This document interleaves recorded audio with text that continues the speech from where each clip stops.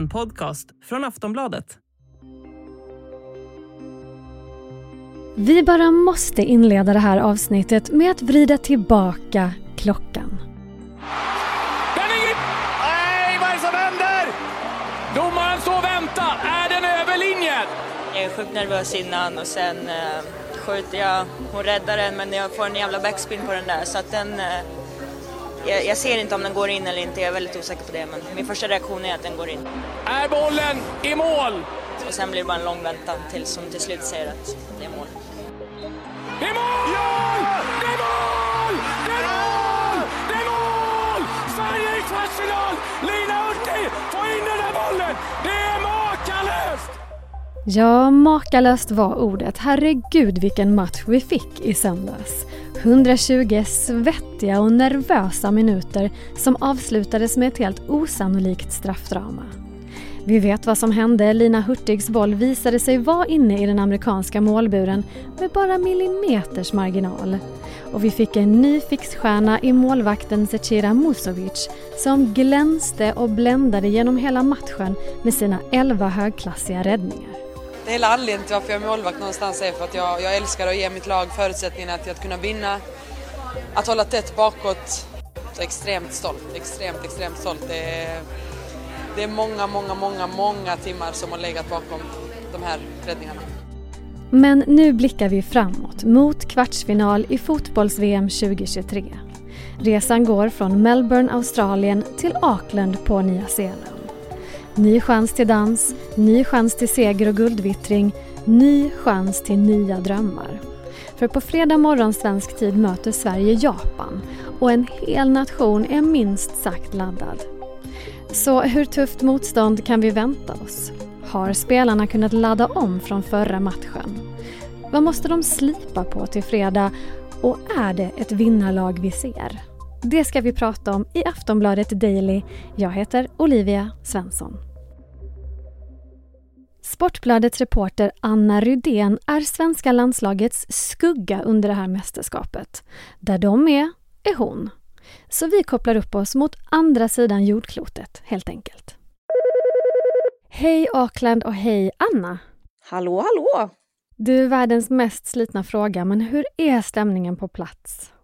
Ja, men den är ganska avslappnad och härlig. Man kände ju att det var en lättnad i det svenska lägret efter den här åttondelsfinalrysaren som väl ingen har missat. Så att, men avslappnad och ganska skön. Har du hämtat dig från söndagens match överhuvudtaget, Anna? Nej, men knappt. Alltså det har varit intensivt sen den. Det är ju också så att det här mästerskapet spelas ju i både Australien och Nya Zeeland. Så att Sverige har ju nu dessutom förflyttat sig från Australien till Nya Zeeland. Det är en flygresa på 4 timmar. Det är tidsomställning igen. Och, ja, det finns mycket annat att göra. Men också då bara att stilla nerverna efter det där dramat. Så att, inte riktigt än. Det är skönt att det är några dagar kvar till match igen. Och då undrar man ju, har spelarna hämtat sig? De har ju en dags mindre vila än Japan som de ska möta på fredag. Och de behövde ju spela en väldigt slitsam förlängning i söndags. Hur funkar uppladdningen skulle du säga? Ja, men de verkar må ganska bra. Vi har träffat några av spelarna idag som spelade 120 minuter och men det kändes som att de är på banan och att kropparna känns ganska fräscha ändå, trots att det var en väldigt, väldigt tuff match den där mot USA. Det smällde ju en hel del. Ja, det gjorde det, och en sak som man förstås är väldigt nyfiken på är, vet man redan nu hur laget kommer att se ut på fredag? Är det någon som har några känningar? Vad har de tänkt sig, förbundskaptenen och laget? Vad tror du?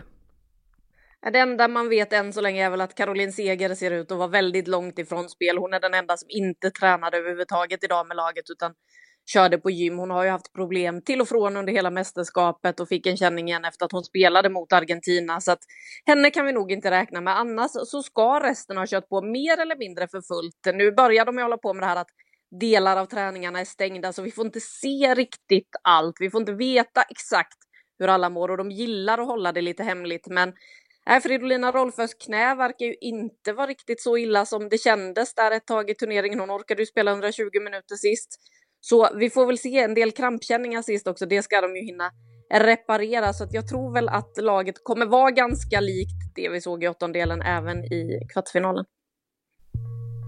Vi ska fortsätta prata med Anna Rydén på plats i Auckland när vi kommer tillbaka efter den här korta pausen.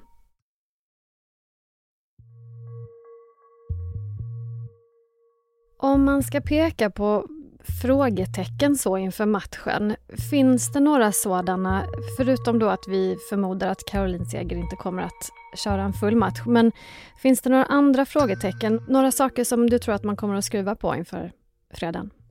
Nej, men det är väl det här om man kommer att välja att försöka anpassa sig efter motståndare. Hittills har ju Sverige varit väldigt trygga att spela sitt eget spel, men nu möter man det laget som har imponerat mest av alla. Och då finns det väl lite frågetecken, kommer Peter Gerhardsson att göra någonting för att sätta griller i huvudet på Japans förbundskapten, eller kommer han köra på med samma 11? Det verkar ju också som, vi har ju haft en hel del frågetecken på spelare inför turneringen som har haft skadeproblem under våren, som Kosovare Asllani och Fridolina Rolfö kanske framförallt.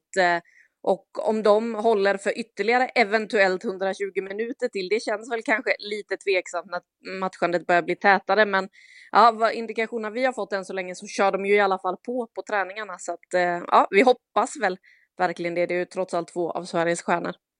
Alltså det var ju en slitsam match i söndags och flera av spelarna var kanske inte helt nöjda med vad som presterades på plan, även om nu resultatet gick vår väg. Vad spelmässigt tror du kommer behöva slipas på till fredag? Jag reagerade lite på högerkanten, att de skulle ut där hela tiden, men att det ibland inte riktigt gick vägen. Borde de inte köra på andra kanten lite, Anna? Jo, men lite så. Där har man ju också John Andersson som ju har visat stor form det här mästerskapet. Inte bara för att hon är en otroligt skicklig hörnläggare, utan hon är ju en av de som löper mest i det svenska laget. Springer väldigt mycket längs vänsterkanten, har sin fina inläggsfot. Och man vill ju gärna komma till de här lägena så att man antingen kan få ett inlägg från kanten eller få med sig en hörna. För det är det någonting som Sverige har som inte Japan har, så är det ju längden. Jag tror att medellängden är Sverige 7 centimeter längre än de japanska spelarna. Och det bör man ju utnyttja. Absolut. I ett sånt här läge. Vi vet ju också att de är starka huvudspelare. Vi har ju sett Amanda Ilestedt nicka in 3 bollar den här turneringen. Det får hon ju gärna fortsätta med. Så att de lägena lär man ju vilja komma till. De var inte heller helt nöjda med passningsspelet mot USA. Hur de hanterade det här när de hade bollen. Så att det vill de nog skruva en del på. Men sen möter man ju också ett av de mest tekniska lagen i den här turneringen. Så att det kommer bli en jäkligt tuff uppgift. Och de måste nog vara beredda på att faktiskt inte vara laget som har boll hela tiden, utan låta Japan spela runt den lite och sen vinna bollen i rätt lägen och kunna ställa om.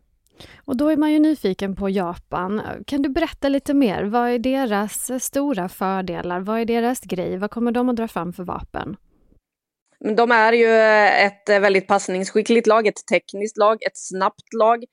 De är bra på att ställa om. Det såg vi inte minst i matchen mot Spanien där de ju var brutalt kliniska. De hade bollen i offensivt straffområde 3 gånger, sammanlagt 27 sekunder i den första halvleken mot Spanien och gjorde 3 mål under den tiden. Det är siffror som är otroligt läskiga att tänka på, men den matchen var ju faktiskt några av de svenska spelarna på tittade också, så det där lär de vara beredda på. Och de kommer förmodligen inte riktigt spela så mot Sverige utan mer som de gjorde mot Norge i åttondelsfinalen förmodligen. Det är ett kompakt lag, ett lag som känner varandra väldigt väl. Det är många unga spelare som har kommit upp nu som har spelat tillsammans i ungdomslandslagen och vunnit U20-VM, U17-VM. Så att det är väldigt talangfulla spelare. Och sen så har man ju också Saki Kumagai som var den som faktiskt säkrade det enda VM-guldet Japan har tagit i historien för 12 år sedan. 2011, en av de mest dramatiska VM-finalerna vi har sett. En straffläggning mot USA där hon satte den sista straffen. Hon finns fortfarande med, så hon vet ju vad som krävs för att vinna. Och det ska man inte underskatta. Men något som vi har som Japan inte har, det är ju målvakten Zecira Musovic. Hon har ju hyllats oavbrutet av alla sedan i söndags efter sina 11 räddningar. Hur bra är hon egentligen? Ja, det var väl det hon visade mot USA, hur bra hon egentligen är. Hon är ju en målvakt som sällan har varit det uttalade första valet var hon än har varit. Numera spelar hon i Chelsea där hon inte är det uttalade första valet. Hon gillar utmaningar och hela tiden pressa sig själv.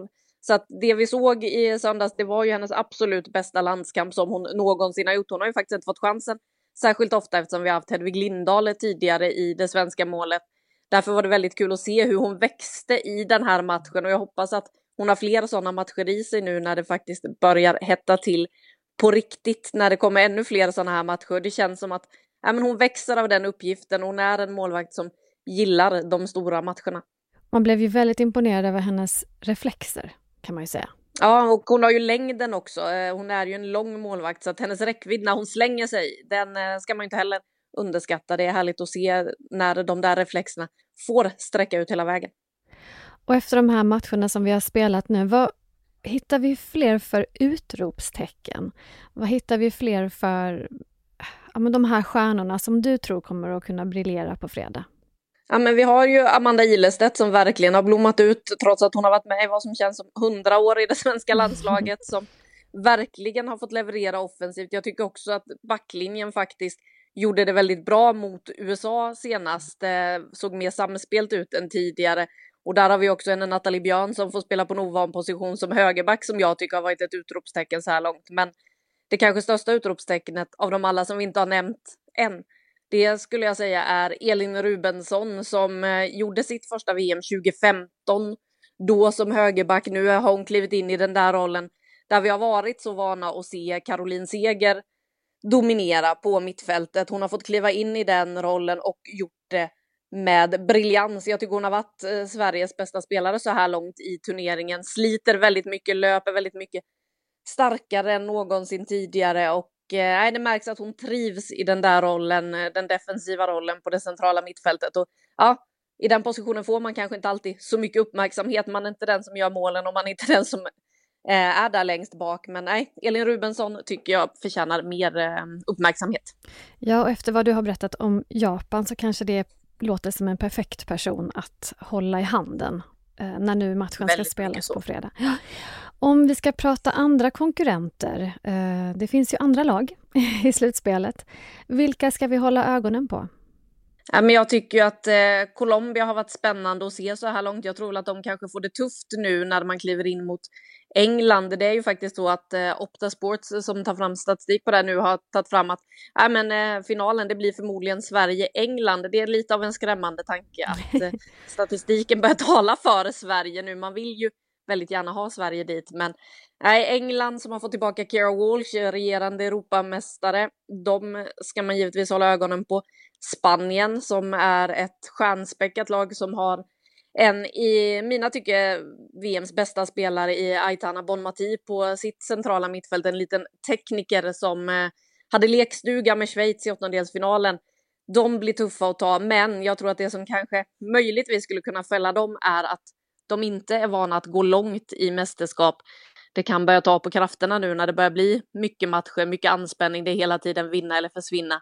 Det blir intressant att se hur de hanterar det, för de är ett av VMs skickligaste lag och det är ju det laget som Sverige eventuellt kan stöta på en semifinal, så att det är ingen lätt väg för Sverige framåt så här långt. Det är väl Spanien och Japan som jag tycker har imponerat mest så här långt. Sen är det ju kul för mästerskapet att Australien tog sig vidare också, så att hypen fortsätter kring det här mästerskapet, att vi har en av värdnationerna kvar in i kvartsfinalerna. Och vana vid att gå långt i mästerskapet är i alla fall Sveriges landslag. Och lite grann efter vad man har hört och vad man har upplevt och som det surras efter i söndag, så är det ju redan nu lite hjältestatus på det här gänget. Och nu ska man kanske inte jämföra damer med herrar, men man får lite sådär sommaren 94-vibbar. Jag är ju så gammal så jag minns ju verkligen det. Men är det ett guldlag vi ser, Anna, skulle du säga? Vågar du prata i de termerna? Ja, det vågar jag ändå. Jag har ju tippat faktiskt inför den här turneringen att det här kan vara Sveriges chans, att man har det som krävs för att vinna guld om allting stämmer. Om man har det där lilla flytet och är det något vi har sett den här turneringen så här långt så är det väl att Sverige har det där lilla flytet. Har man inte fattat det så är det ju bara att titta på den där VAR-granskningen igen och se hur lite bollen faktiskt var över linjen när Lina Hurtig sköt Sverige till en kvartsfinal. Så att jag tror att Sverige skulle kunna ta ett historiskt VM-guld och jag tycker att det vore ett väldigt, väldigt fint avslut, för det här är ju avslutet på Caroline Segers VM-karriär. Hon har sagt att det är det sista VM:et och men hon förtjänar verkligen att vinna en stor titel med det svenska landslaget. Hon har ju inte fått göra det än, så att varför inte i år? Men du, då säger vi lycka till Sverige och jag hoppas att du får vara med om en ny seger på fredag, Anna. Ja, det hoppas vi väl alla. Det lär bli en bra fotbollsmatch i alla fall, och vill man grotta ännu mer kan man ju faktiskt lyssna på vår podd Fan Plus också, där det grottas ännu mer i det här mästerskapet. Det måste ni göra. Tack för detta tipset och ha det fint. Detsamma. Sist här Anna Rydén, reporter på Sportbladet. Intervjun spelades in onsdag morgon svensk tid. Ljudklippet från straffläggningen som ni hörde i början av avsnittet kommer från Viaplays sändning. Jag heter Olivia Svenson och det här är Aftonbladet Daily. Vi hörs igen snart. Hej då!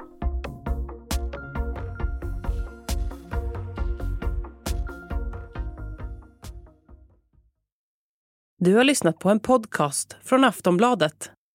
Ansvarig utgivare är Lena K. Samuelsson.